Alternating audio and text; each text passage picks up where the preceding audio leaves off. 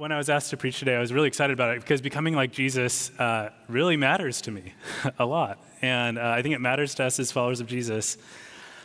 And over the last few weeks, we've talked about it quite a bit. Dave was talking about the kind of triad of Christ-likeness, knowing, obeying, and loving like Jesus. And last week, Ruthie talked about how perfect love, the perfect love of God, casts out fear. And today, I think I get to maybe bring these two things together a little bit, looking at 1 John 5, 1 through 5. And I think it really marries together this practical life with Jesus, knowing him, loving like him, and how to live fearlessly in the love of God. And I think there's a really surprising statement about it, which is that this way of life is unburdensome to us. So let's read from 1 John 5, 1 through 5. You can open up, or it's going to be on the screen behind me. John writes that everyone who believes that Jesus is the Christ is born of God, and everyone who loves the Father loves his child as well. This is how we know that we love the children of God, by loving God and carrying out his commands. In fact, this is love for God, to keep his commands. And his commands are not burdensome. For everyone born of God overcomes the world. This is the victory that has overcome the world, even our faith. Who is it that overcomes the world? Only the one who believes that Jesus is the Son of God. Let's pray.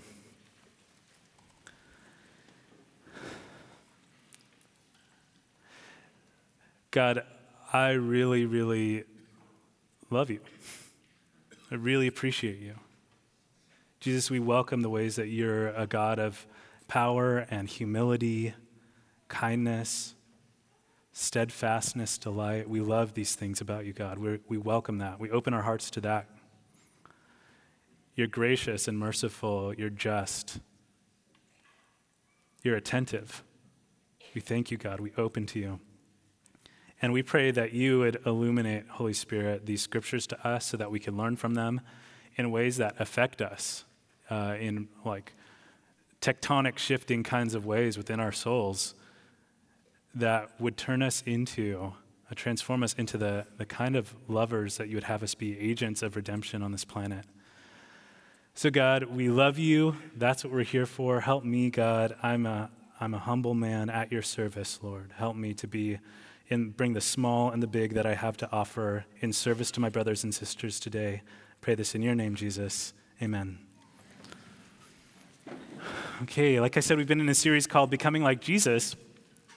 And a few weeks ago during Dave's sermon, he said this about becoming like Jesus. He says, becoming like Jesus is to take in and study the life of Christ, meditate on it, and practice in every way to bring our own lives into conformity with his teachings. And today, I'm going to add one piece, which I think is important. So becoming like Jesus, take in, study the life of Christ, meditate on it, practice on it, put our lives into conformity with his teachings, which is not burdensome. And I believe this is true for these three reasons. First of all, the alternative is burdensome, and we're badly in need of Jesus' help. Second, faith in Jesus does the heavy lifting of transforming our identities. And third, our transformed identities find unburdened expression in God's command of love. So we're going to go through these one by one. So first, the alternative is burdensome, and we're badly in need of Jesus' help. A fun thing about preparing for a sermon is over the last couple weeks, as I knew I was going to be teaching on this, it's like everything was kind of like through the lens of these passages. And so I was on BART the other day, and basically every good story for me starts on BART. And there's just so much life happening in one place, and it is wild out there.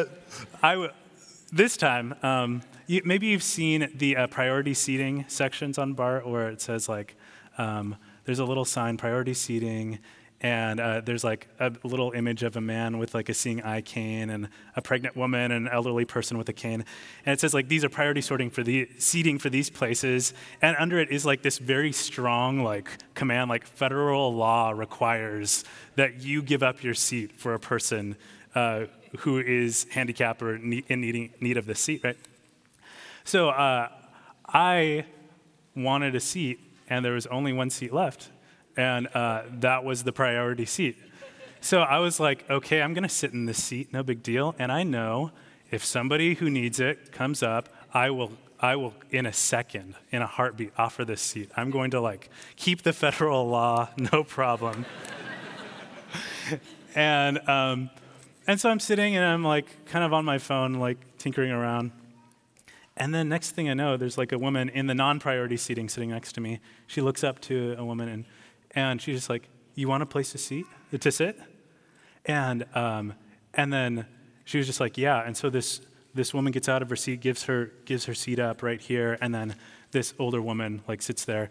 And I was just like, "Oh my gosh, I didn't even notice. I didn't even like see that there was like an elderly person who needed a seat. What's wrong with me?" And this is like my neurotic like spinning going on, right? Maybe some of you can relate to this, but I was just like, and so I like made a quick statement to this woman. I was just like, "Oh gosh," to both of them actually. I was just like, "Oh, sorry, I didn't even notice," right? And I can just feel in me this like welling up of like, I need to justify myself. I need to like make sure that they know that I'm a good guy, and I just made a little mistake, right? Like that's what I need them to know. And I'm feeling like it's sort of absurd. This is what goes on in my mind. And I keep like ruminating on it, like, oh my gosh, like I didn't do what I was supposed to do. And luckily, like there's this moment where another elderly woman came up and I looked at her and I was just like, "Oh, would you like my seat?" And as I was reflecting on that, I was just like very satisfied with myself. and weirdly, there was one layer to it where it was just like, okay, I was in this very kind of performative mindset in this. Like, I need to make sure that like I like master this law. I'm like successful in keeping this federal law. I need to like do it really, really well. And then as I was like sitting with that thought, like now I'm standing up on Bart, like holding the thing, I started thinking about this verse and how God isn't about our performance. He's after something bigger, more beautiful than that. And he's about a grace that we have received being passed forward to other people. And I think there's an unburdenedness to that way of life. And that's what Jesus invites us into. And so while I was there, like in this performance anxiety of like, oh no, I need to make sure that I'm watching out, like hyper conscious of like the next little old lady to come by so I can give her my seat, I thought of this verse. This is from Matthew 11, where Jesus says, "Come to me, all you who are weary and burdened, and I will give you rest. Take my yoke upon you and learn from me, for I am gentle and humble in heart, and you will find rest for your souls. For my yoke is easy and my burden is light." And my soul was not at rest when I was in that performance kind of mindset. And Jesus offers us a spiritual rest that brings ease and gentleness to our heart by his gentleness, by his humility. And it takes us out of this like striving performance, like gotta keep the law mindset. And I think it frees us up, and which, by the way, I think this is a fundamentally self-absorbed way of living. Like it's about, like this woman became like a way for me to prove that I'm like a good guy, right? But instead, there's this opportunity to like pivot into love and grace and actually being about and for another human being. This is what Jesus frees us up to do. And there's a way to do commands that's burdensome, and it's this performative way. And the way that is unburdensome is gracious. And we get second shots with this stuff. I got a second shot that day on Bart. And not only that, but two little old ladies got a seat instead of one. Like, That's the redemption of God at work. It becomes a privilege and honor to be an agent of this. And in these acts of service and love, it is something that we receive. It's not something that we earn, right? This is grace. And we're about this grace and not about earning some sort of reward. And it's a love that is unself-conscious, a love that is not self-protective or self-proving, but actually self-giving. That's what Jesus invites us into. And I think this is true, that through faith in Jesus, this is what 1 John 5 is going to teach us. Through faith in Jesus, we have transformed identities that find unburdened expression in God's command to love. Through faith in Jesus, we have transformed identities that find unburdened expression in God's command to love. Or if you like charts like me, I whipped up this chart. So maybe it's a little hard to understand. It makes sense to me. So it's like, there's this first layer, it goes left to right, it reads left to right. So there's this faith, this fact that Jesus chooses us. And then that's the call. In response, we believe in him back. We have faith back. We believe in Jesus. This results just by us believing in a transformed identity. Through faith in Jesus, we are children of God. We are named victorious. This is what 1 John 5 teaches us. And this naturally flows into this unburdened expression of love for God, love for other believers, and love for the world. So we're going to work through this. So first of all, this faith in Jesus part and how it transforms us. I think faith in Jesus does the heavy lifting of transforming our identities. In 1 John 5, it describes the way that belief makes us children of God and victorious overcomers. Notice that it's belief. It's not like performing certain tasks or something like that. That's not the thing. It's belief. So in 1 John 5:1, everyone who believes that Jesus is the Christ is born of God. And 4-5, everyone born of God overcomes this world. This is the victory that has overcome the world, even our faith. Who is it that overcomes the world? Only the one who believes that Jesus is the Son of God. It's belief in Jesus that makes us children of God, belief in Jesus that makes us victorious overcomers of the world in Christ. And I think these verses connect faith to identity change. By faith, by belief, Jesus does the heavy lifting of transforming us into children of God, victorious overcomers of the world. And now I want to pause and highlight this for a second. So if we could just put that chart back up for one sec. This is one way to understand what's going on in our spiritual life, right? I think it's actually one side of the same coin, all right? This can be read left to right. I think it can also kind of be read right to left. In an interesting way, there's a way that our regular practice of love for God, love for other believers, love for the world, this is part of what transforms us as well. Maybe there's kind of arrows, reduce, reuse, recycle, kind of connecting these two parts, right? And these two are connected. They inform each other. The more we move in this love, the more we find that it's true about our identities, and the more it's true about our identities, the more we move in this love. So it can be read right to left too. I'm going to focus on just this one side of the coin, which is that through faith, we are transformed, which finds unburdened expression in love. And this is true because in a very true way, through belief, you are already like Jesus. And so in a series about becoming like Jesus, there's a process we're in. It's true. There's a process. And in a very real way, you're already like Jesus. Why? Because God just named it so. Yeah. He just says so, right? And if the God of the universe says something's true about you, then it's true about you. It's true about us. And in some ways, I think sometimes we can treat the spiritual life as I need to do more, I need to earn more. We get in a video game mindset, I need to level up. I need to beat the next boss, and then I will be that much more holy. That's not the game.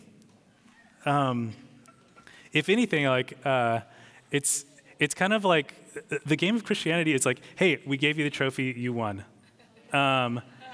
You won. Now let's go for a fun run, right? Like, and while we're on that fun run, like it's still important and it still matters. And we're still going to learn more, and we're still going to grow more. But we already won the race, guys. Now we're on the fun run, all right? So we simply respond to him in faith for what he's already said. God has given us new identities. Lots of new identities, actually. Like this, we're zooming in on 1 John 5, where it says that we're children of God, we're victorious in Christ. And now the question for me is like, what does it look like for us to be receptive to this new identity? The image comes to mind of sunbathing, right? So maybe you go out to the beach, and I think we're badly in need of sun right now. I feel like I've gotten a few shades lighter, like over the last couple months. So just like imagine yourself, like my favorite beach is Redondo Beach in Southern California, right? So I'm just imagining myself in Redondo Beach, wherever your favorite beach is, and you want to get some sun, right? Well, the cool thing about the sun is that it's just like shining if it's daytime, right? It's just there, and you're gonna get sun if you're there. If I want to sunbathe, then all I need to do is go out to the beach. Now, there's also some ways that I can be like extra, ultra open to sunbathing, like, get in my swimsuit and like angle towards the sun in this like way that it like lands on all of me. But this is like the grace of God. The sun's always shining. The grace is always present, right? It's just always already there. It is something we always already get to receive. And we can angle ourselves to be more receptive, more open to it. That's true. I think this is like through things like prayer or reading the scripture, fasting, what have you. And we always already have it. This is the grace of God. And this is the grace that changes our identities. We get to receive an identity. And receptivity is kind of the goal in this. It's about like, hey, God, I'm ready to catch it. Like, toss it. Toss the fact that I'm a children of God, and like toss the fact that I'm victorious in Christ. I'm ready to catch it, right? So this is the gift that we've been given, that we've been called by these new identities. And if this is true, I think another thing is true, that our transformed identities then find unburdened expression in God's command of love. There's a difference between loving people to serve them and loving people to serve ourselves. They sometimes might even look the same, but I think we can feel the difference when it's happening. Thinking back on my example of being on BART, this woman became an instrument for me to prove like that I'm a good guy. Now, how much better for me to have just like been in a state of grace and compassion, and this woman is this gift, this person who I honor and I get to serve. And of course, like if that's the case, it's easy to keep like this federal law of I need to give up my seat, right? Because this woman, like she matters. In fact, I might even give it up to a person who the law doesn't even require me to give it to, right? Because this is the kind of love and grace that we get to operate in. And why is this so? Because we are children in a very good family.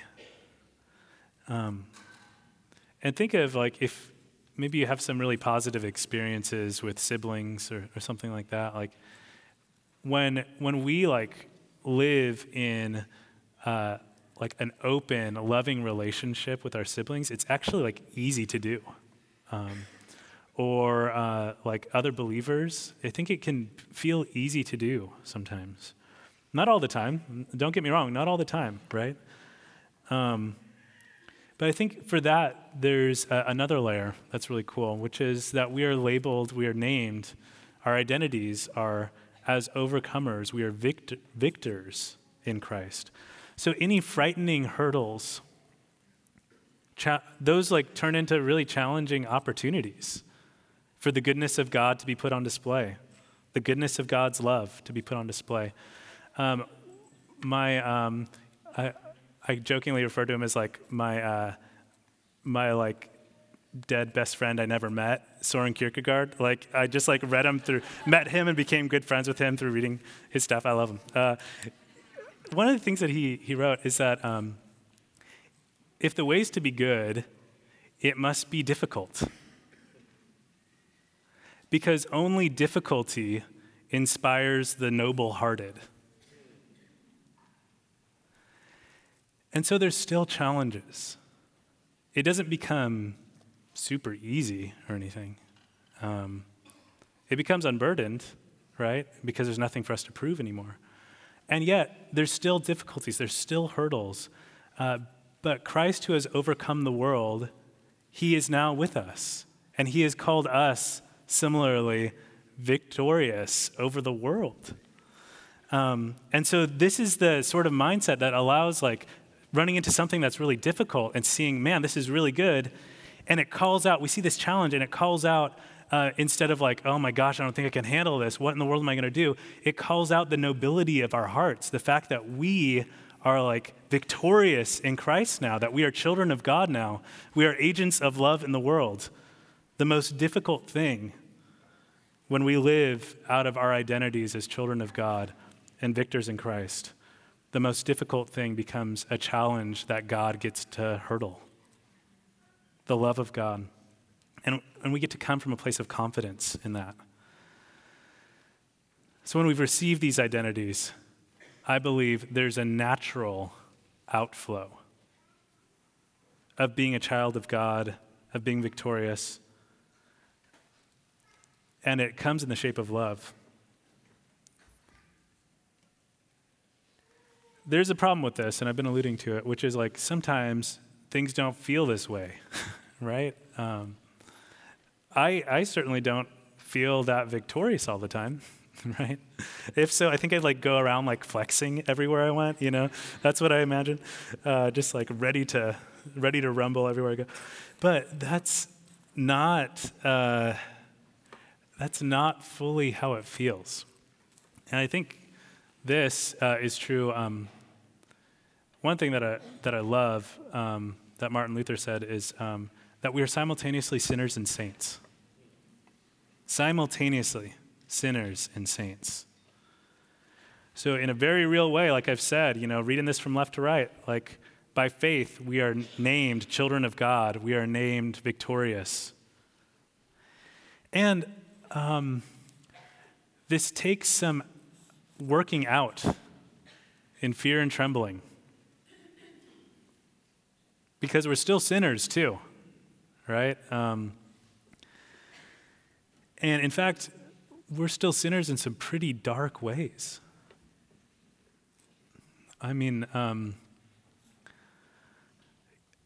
gosh, guys, I have conversations with folks in our church, and alcoholism is a huge struggle. Fudging the numbers at work. Having this tendency towards manipulating people. And there's sometimes outright shows of hostility or aggression that we can get caught up in, or if not that, interacting with people in very passive-aggressive kinds of ways. It's dark, it's nasty, we're sinners still. And there's flights of sexual fantasy and pornography addiction. We might be ruminating on resentment, refusing to forgive, withholding forgiveness from people. There's a variety of ways that darkness is still amongst us because we're sinners and we need help. And this is actually the weariness and burdensomeness that Christ offers rest for. He sees our lot in life as sinners, and he he makes saints out of us, right? He just names it to be so. And there's still this residue that we're working out in the process, right? Like, we still got these struggles in life. And one thing that I love about 1 John, John sees things in such a dark and light contrast, right? He ultra simplifies this stuff in ways that I think can be really helpful for a person like me who like overanalyzes and overcomplicates things.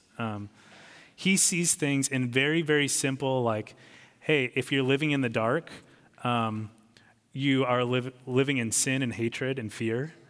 You're actually like a child of the devil, he'll even say. And if you're living in the light, you're living in love, you're living in confidence, victory, you're living as a child of God. And I think in a very good way, it calls us to a simplicity for assessing the situation, right? I mean, there's quite a few like great things in life. But maybe for those great things, we can still ask, well, what's darker and what's lighter? That might be a really important discernment question for us. So what is actually helping me live into this like loving identity in Christ as a child of God, as a victor in Christ, and what's not? And I think oftentimes, this is what Ruthie was talking about, fear gets in the way. Fear gets in the way in big, big manifestations in our lives. Fear of what other people think, of rejection, of loss, or of pain. And what I believe the law of love does is it frees us up to get out of a mindset of fear and like, you know, what do other people think of me, like what's going to happen, and into a mindset of service and adoration of another person. So if you're a follower of Jesus, you have been given a new nature, a new identity. And this is one of love. If you continue to hate through hating yourselves or hating other people or living in self-destruction or sin, hanging on to bitterness or rage or any of these things, any things beyond this, that's not you anymore. That is you living out of something that's like historical. It's a past thing. That's not you anymore.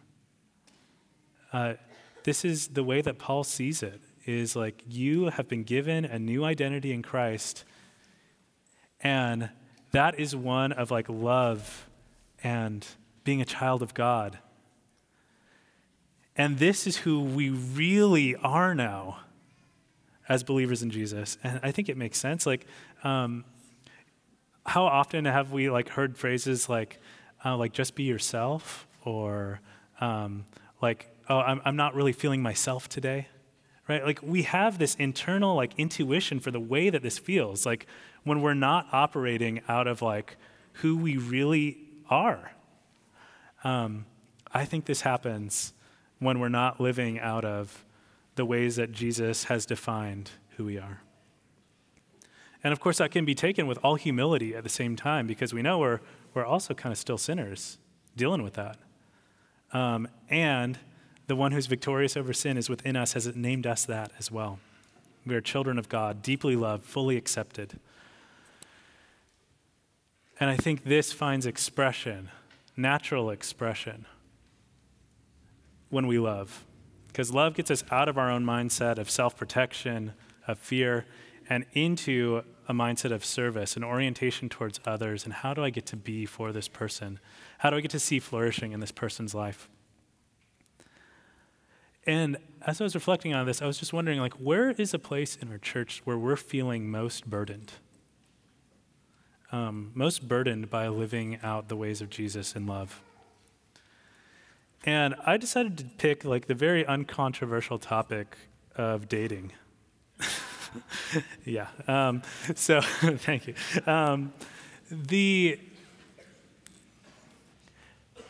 We got lots of people dating in our church. I'm actually unmarried myself. I'm dating, right?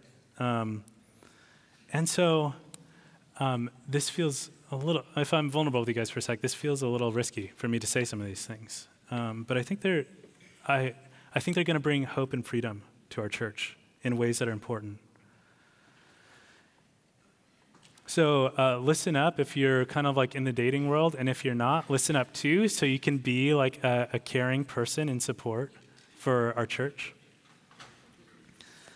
I think there's probably some things really broken in our approach to dating that this scripture invites us to reconsider.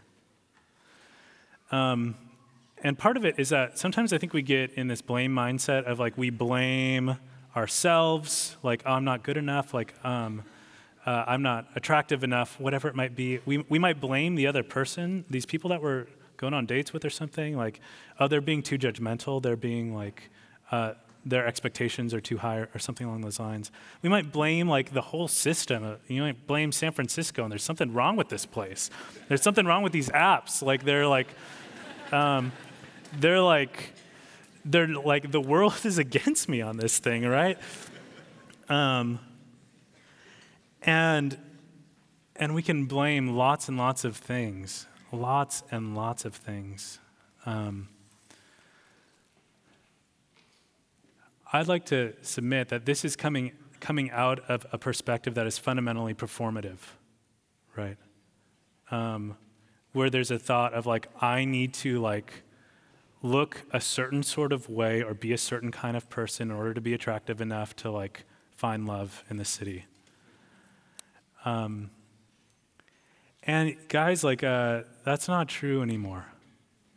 That's really not true anymore. This is a game that's rigged for us to lose. Like we're gonna fail at this over and over again. Okay, because if it's about like performing in a certain way, like sitting across from this person, like this first date, like across the table, like, am I eating right? Am I like, do I look good enough? Am I like interesting enough of a person? Like, am I like doing enough humble bragging to like to show that I'm like a pretty decent person, and like and guys, it's again, that person becomes a way for me to prove like who I am. And that's not how it needs to be anymore. All right?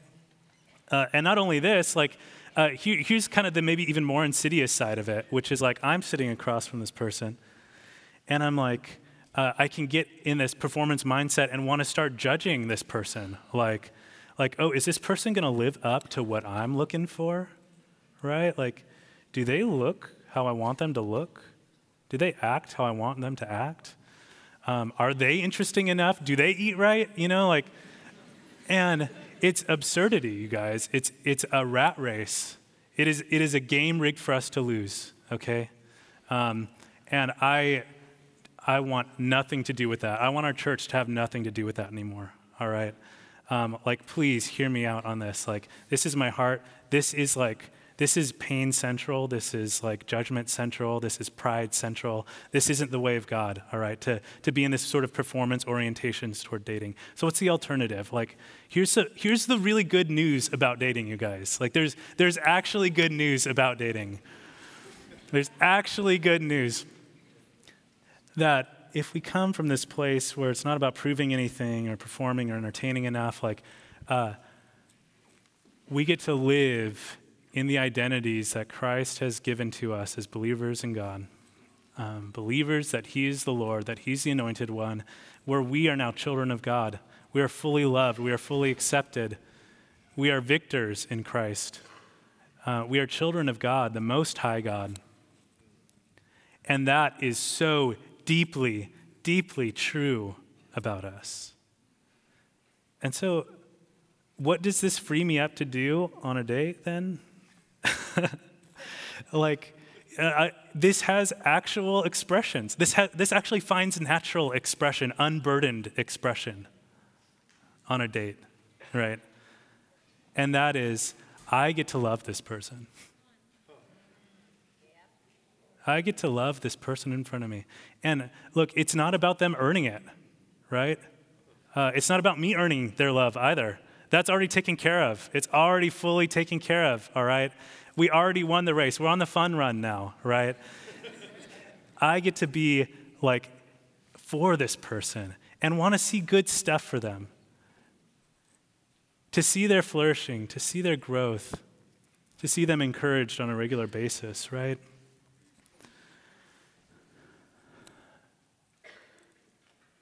We don't need to play this game. We don't need to play the game of self-proving, self-justification, performance.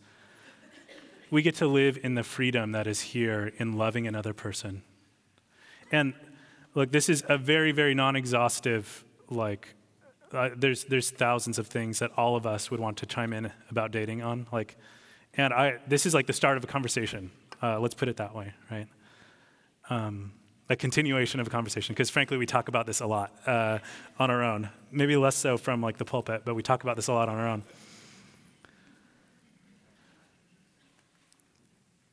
And I just want to encourage all of us folks who are looking to be married, to have a family, that kind of thing. I think we aren't under any delusion that like that's the only thing that matters in life. I don't think we are, actually. I think we believe that there's other really important things too. And I also don't want us to be under the delusion that we're living anything less than a full life now. We are living like an absolutely full and vibrant and beautiful life as unmarried folks in this church. I know that's true about me. This one time, before I moved up here, it was Valentine's Day, which is like the day where I'm supposed to feel horrible about myself as a single person for some reason, right? And instead, I got together with a bunch of my friends, pizza parlor, trivia night, and we had a great time. We had so much fun, and I loved being with them. I loved it. I loved being with them. And it dawned on me, like there's this conscious thought on that day where I just thought like, wow, there's no deficiency of intimacy here. There is no deficiency of intimacy. Because there was like this free flow of love, of kindness, of patience, of honoring one another above ourselves, commitment to one another, wanting to see one another's flourishing and growth and beauty and good things for each other. And now to like bring this back in kind of like the dating realm, like it's really, really possible for us to go on a date with a person and like see incredible things, like want to encourage that person, honor them above ourselves the entire like length of the meal in the movie or whatever, right? Like to truly honor these people more than ourselves. And then as it's extended into a longer relationship, it's possible to do this and honor and cherish somebody and actually see something good happen in their life as a result of being in a relationship. And it, in a way that like honors and cherishes this human being, loves them, right? And whether that results in a person being married or not, like that's kind of besides the point, because the goal is just to love the person in front of you. It's about honoring and loving and respecting and caring and cherishing that person. Things being better off than when you left them, for them and for myself. And so if you're not in the dating world in our church, I really encourage you to check in with friends of yours who you know are in that world or wanting that. Ask them about what it's like. Just ask them, be curious, please. Ask how you can support and help. Give them reassuring words, remind them of who they are in Christ. I want all of us to like be reminding each other of who we are in Christ by our faith in Jesus, that we're children of God, that we are overcomers. And that because of this, we have this freedom to live in an unburdened way, to love.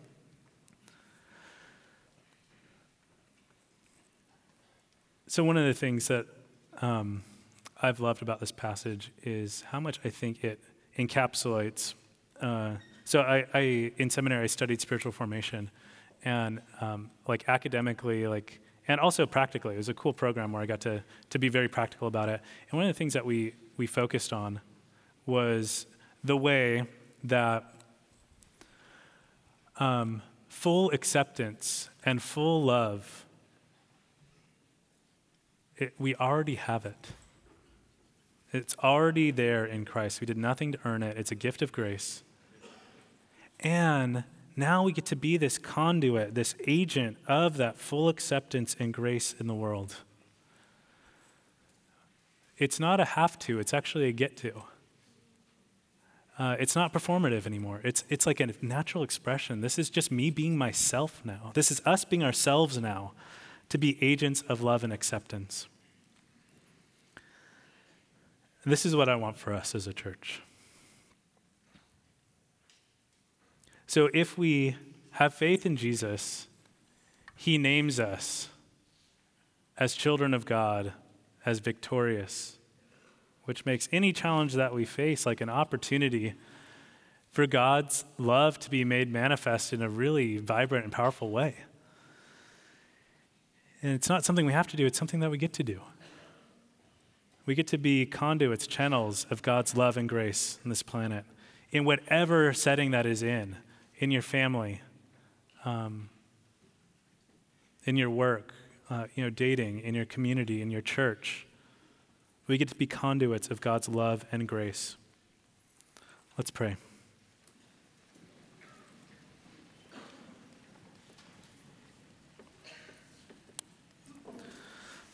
So God, we're about this right now, God.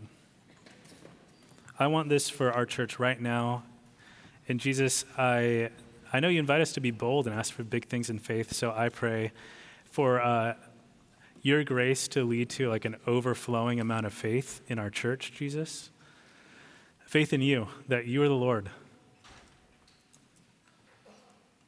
And I pray that faith would deepen in us an assurance of who we are in you now, Jesus. Children of God, victorious. And so, God, for a moment, we take a pause just to acknowledge how that doesn't seem so in our lives. We might feel abandoned or orphaned, God, wondering where you are. We might feel like total screw-ups, failures. Would you show your love to that, show your grace to that? We believe that, God, we believe in you, your ability to transform those things. We believe that, Jesus. And by our faith and by your work, Jesus, would you transform us from the inside out? And God, help us to be people who live naturally out of love for you, God. To pass along the great love that you've given us. So we love you, God. We honor you. We praise you in Jesus' name. Amen.